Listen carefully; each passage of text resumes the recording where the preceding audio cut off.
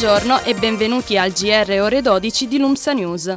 In studio Silvia Renda. Continua a scendere il tasso di disoccupazione dopo i primi segnali positivi registrati nel mese di giugno. I nuovi dati resi noti dall'Istat parlano di un'ulteriore crescita degli occupati dello 0,3%, con un incremento di 69.000 unità. E passiamo ora all'emergenza immigrazione. Tornano sugli scogli a Ventimiglia i migranti. Dopo lo sbarramento del confine da parte della polizia francese e l'arrivo dall'Italia di 12 camionette dei carabinieri al campo No Borders, autogestito da migranti attivisti, gli occupanti sono scappati per evitare lo sgombero e il riconoscimento. Circa 100 persone si sono rifugiate nuovamente sugli scogli, come era stato a giugno all'inizio della protesta. E di 30 jihadisti morti e 20 feriti il bilancio del primo raid francese avvenuto ieri in Siria, contro un campo di addestramento dell'ISIS. Tra i morti anche 12 bambini soldato, fa sapere la ONG che ha diffuso la notizia. Intanto prosegue l'azione di Mosca per arrestare l'avanzata dei terroristi islamici a Damasco. Il Parlamento russo ha approvato infatti l'uso delle truppe in Siria, come richiesto nei giorni scorsi dal presidente Putin. Parliamo ora di politica interna. Proseguono le polemiche per la ripresa della realizzazione del ponte sullo Stretto,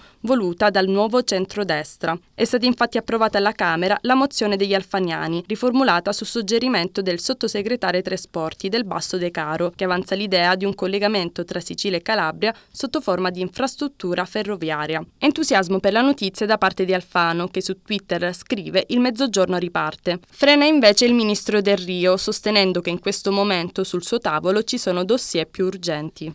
Economia. Dopo un trimestre nero recuperano le borse. Particolarmente positiva la giornata di oggi per il settore auto, che inizia a mostrare qualche segnale di ripresa dopo lo scandalo Volkswagen. All'andamento altalenante della borsa di questi ultimi giorni, oggi si aggiunge la notizia che da ottobre le bollette di luce e gas saranno più salate. Le tariffe dell'elettricità aumenteranno infatti del 3,4%, mentre quelle del gas saliranno del 2,4%, nonostante il prezzo del petrolio si mantenga molto basso. Chiudiamo con lo sport. Torna stasera in campo la Juve contro il Siviglia per la nuova sfida Champions.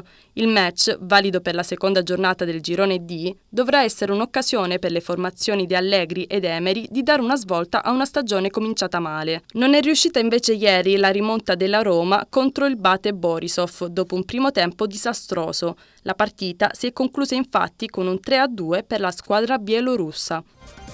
Il GR ore 12 di Lumsa News termina qui. Grazie per l'attenzione e a risentirci.